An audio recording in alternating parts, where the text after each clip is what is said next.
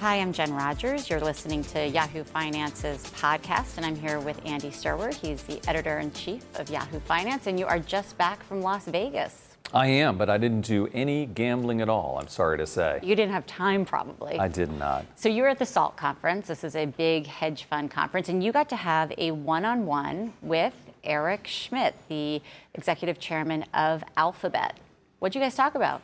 Well, we talked mostly about artificial intelligence and machine learning. And, you know, if that sounds possibly boring or possibly daunting, it shouldn't, because it's actually really interesting and it's changing all of our lives right now. And it's arguably, you know, the greatest investing opportunity of the next 10 years. I don't think that's overstating things. So Eric Schmidt, I mean, is he like an AI expert? Is this what he's into now? Because, of course, when I think of Google, I think of search. Yeah, you know, it's funny because a lot of people think of Eric as, well, he's just an executive. He's the executive chairman, as you said, of Google. Former CEO, was the CEO for 10 years. Before that, he was the CEO of Novell, a software company, worked at Sun Microsystems. But you know, remember, Eric Schmidt has a PhD in electrical engineering and computer science. He, you know, did his PhD on distributed software platforms. So he really knows this, and he loves this stuff. And this is something he's extremely passionate about. It's his number one interest at Google, at Alphabet, and sort of, you know, in the world writ large right now.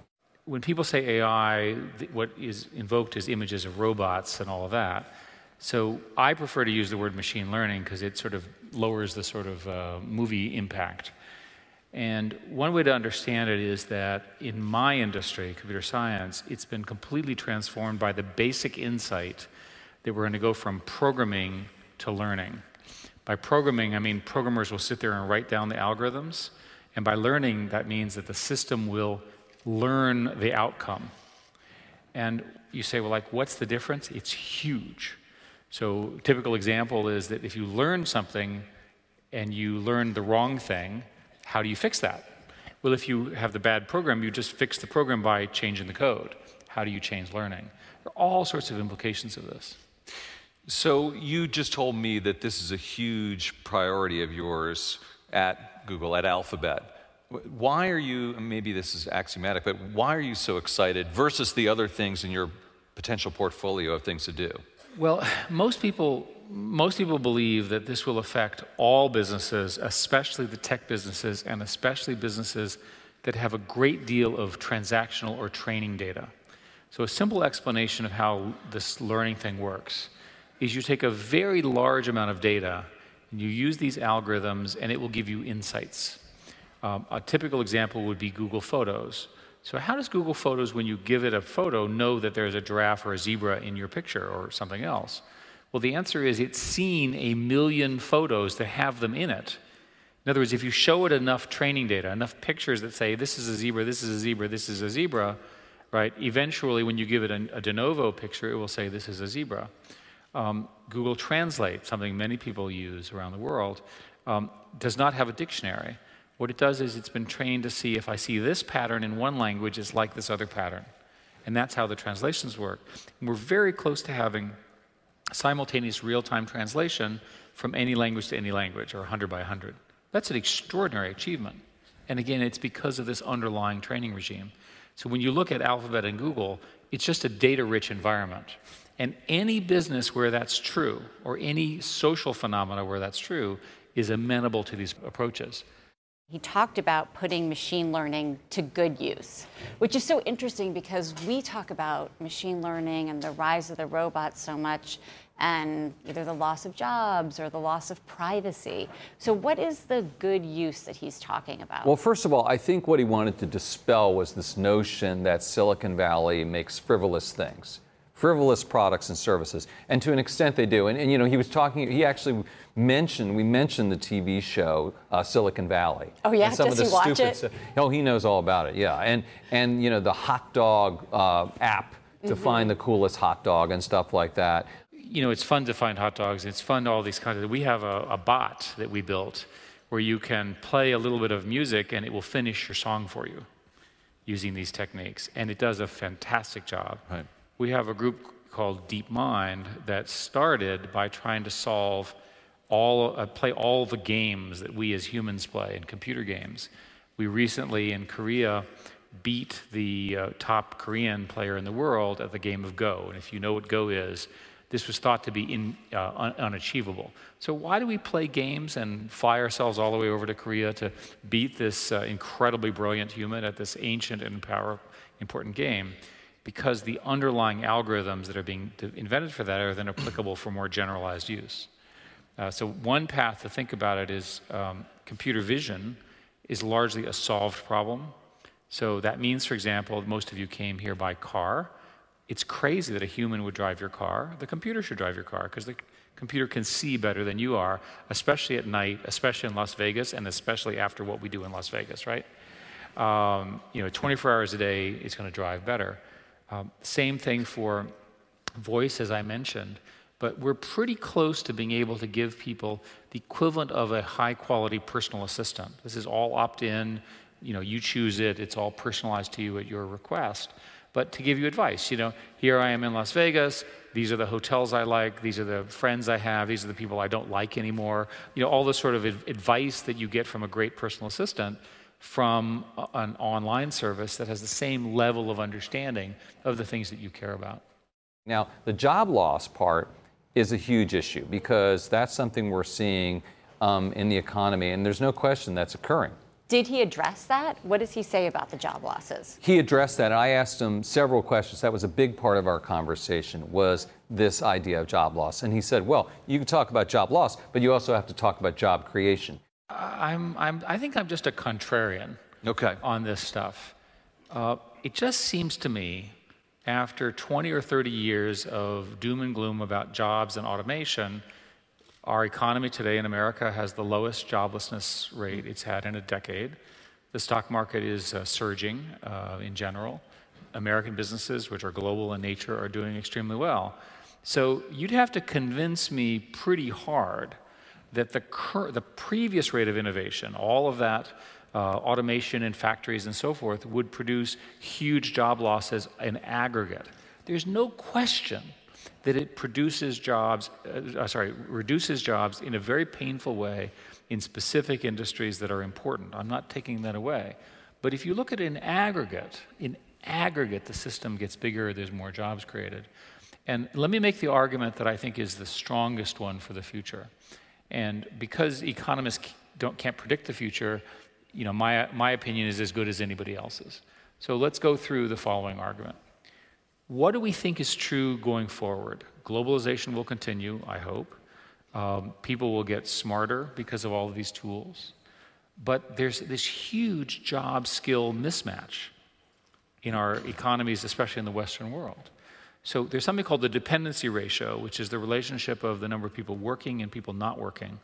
And because of the good factor that people are living longer, there are fewer people supporting more unemployed in the sense of retired or not working very hard for whatever reason people. So the sum of that means that we need the people who are productive to be more productive than they are. And in order to do that, you have to use these tools such as automation, machine learning, and so forth. And you sit there and you go like, what's he talking about? Japan, China in the next 10 years, Europe, the US in the next 20 years. All of them face these challenges, and automation and making the current workers more productive will be the secret. Still, there's a lot of anxiety out there, right? By the way, it's interesting that in almost every measure, we are doing better. Life expectancies, a child born today is expected to live past 90 in many of the developed countries. By 2030, a child born was expected to live to 95. By 2050, they're expected to live to 100, just by virtue of gains of human. This is good stuff, right? In terms of deaths by war, poverty, 2 billion people have joined the lower middle class from absolute poverty in the developing world, and yet we're all more unhappy than ever. Yeah, what is that? This whole... I blame it on us. Us? Yes. What's us? Too much information. Oh. Okay. How? Why is that the case? Well, it just seems like we spend all of our time worrying about all the negatives and we ignore the extraordinarily good things going on. And the math is on my side, guys. These are the facts. You had an anecdote about a computer science program in West Virginia trying to teach computer science to coal miners. And there were 35 spots, and apparently 1,000 people applied for that. And you talked about that. What does he say we should be doing with the other 965 coal miners that want to be educated in computer science? You know, that's right. And Megan Smith, who was a former Google employee who was until recently was the chief technology officer of the United States under Barack Obama, was telling me about this program. And, you know, I asked Eric about it. I said, you know, you point to the success of 35 people. I'll point to the failure of the 900 plus. And he said, well, you're right. And we need a tremendous emphasis on education, and we need government programs. We need public-private partnerships. I think when a lot of people think about machine learning, they are scared by it. Maybe they think about, you mentioned Silicon Valley. I think some people think about Westworld. And how to sort of combat that fear. I guess you guys talked about some of the companies that we all use every day already that are using machine learning. Yeah, I mean, it's a real trade-off. And we did talk about, you know, these scenarios where the robots, you know, take over. And Eric had a funny story about that. I'll give you a simple example. You have two physicists who are collaborating on something. One's in one country, one's in another. And you have a computer that's watching them, watches what they do, and while they're sleeping, works with the other, and then continually is suggesting things, right? That's a classic example of a pairing between a brilliant human and a brilliant support system computer. That's the kind of thing that will lead to very significant discoveries for healthcare, material science, and so forth. Protein folding alone, when it gets solved, will change the way drugs are made and so forth. There are lots of reasons to be excited about that. I mean, is there ever really the potential for some like Will Smith movie to happen? Well, you know, where they take over, right? I mean, there's a million stories about I'll that, give right? you the Westworld. I'll give you the Ex scenario. Machina, right? Let me just give you the scenario. So the computers get really smart. Mm-hmm. We begin to be suspicious. The computers begin to be suspicious of us. I hate that. We decide to turn them off. They're listening to us. They then go to places where we can't find the computers because we can't do an inventory properly. We chase them, turning off computer after computer, and they keep moving from computer to computer, and eventually they kill us. That scares the hell out of me. I mean, okay, by the way, that's a movie. Okay, yeah. Okay, 2001. It's a movie plot. Right. Okay. And I can assure you that of all the scenarios that are possible, that's one that's not going to happen. We all benefit tremendously from what computers know about us and what they learn about us. And we either take it for granted or like it until something goes wrong, until it becomes too intrusive. Like, hey, how did it know I'm fat? It's sending me fat guy underwear ads. I don't like that. Well, you know, it knows a lot about you. It's learning. And, you know, of course, these algorithms we're talking about are companies like Google, like Amazon, like Netflix. They use a tremendous amount of machine learning, Janet. And, you know, Netflix was an early adopter, an early user of this. And they actually, I remember, they had a public a contest for an algorithm where they put it out to software engineers. If you like this movie, what's the next movie you'll like? And they constantly iterate off of every decision you make. They refine and change that personalized algorithm. That is you're right. I mean, that's an example of machine learning that for those of us who use Netflix are a part of every single day now. But what about predicting what hasn't happened, right? The Black Swan event. When is machine learning going to be able to get that smart? Will it be able to get that smart? That's really a fascinating question. And, you know, we talked about that. So a question I have about machine learning also is will it be able to predict things that haven't happened? In other words, we were talking about Google Maps, which, again, kudos, your products are pretty amazing, and I see how hard these things are now. But Maps, you now can try to get to McCarran at a certain time, and it'll tell you how long it'll take you, not just now, but later at any time you want. And obviously, it's including data about traffic and weather and pulling in all those things. But could it predict there's going to be a car accident ever in the future? Well, the way you would ask that question is you'd say, do we have a lot of data that we could train against? So here in Las Vegas, we have lots of data where the cars are. So that tells me that we can predict quite accurately where the traffic jams will be. And remember, there are differences on day and weather and so forth. So you take a combination of the weather, there's occasional flash floods and so forth. We can give you a very accurate answer, right? A very, very predictable answer in that sort of thing. Fortunately, car accidents are relatively rare, right? Thank goodness. And will become even more rare with self-driving cars. So maybe that won't be so accurate.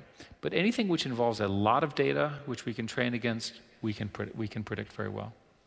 So on Wall Street with patterns, and you're looking at patterns of trading between different types of securities, and that is actually something that computer science is being used to do all across the board. And it's an arms race that just continues. Whoever's got the better, faster, more AI-like software is winning, and that will be an advantage that will last for quite some time.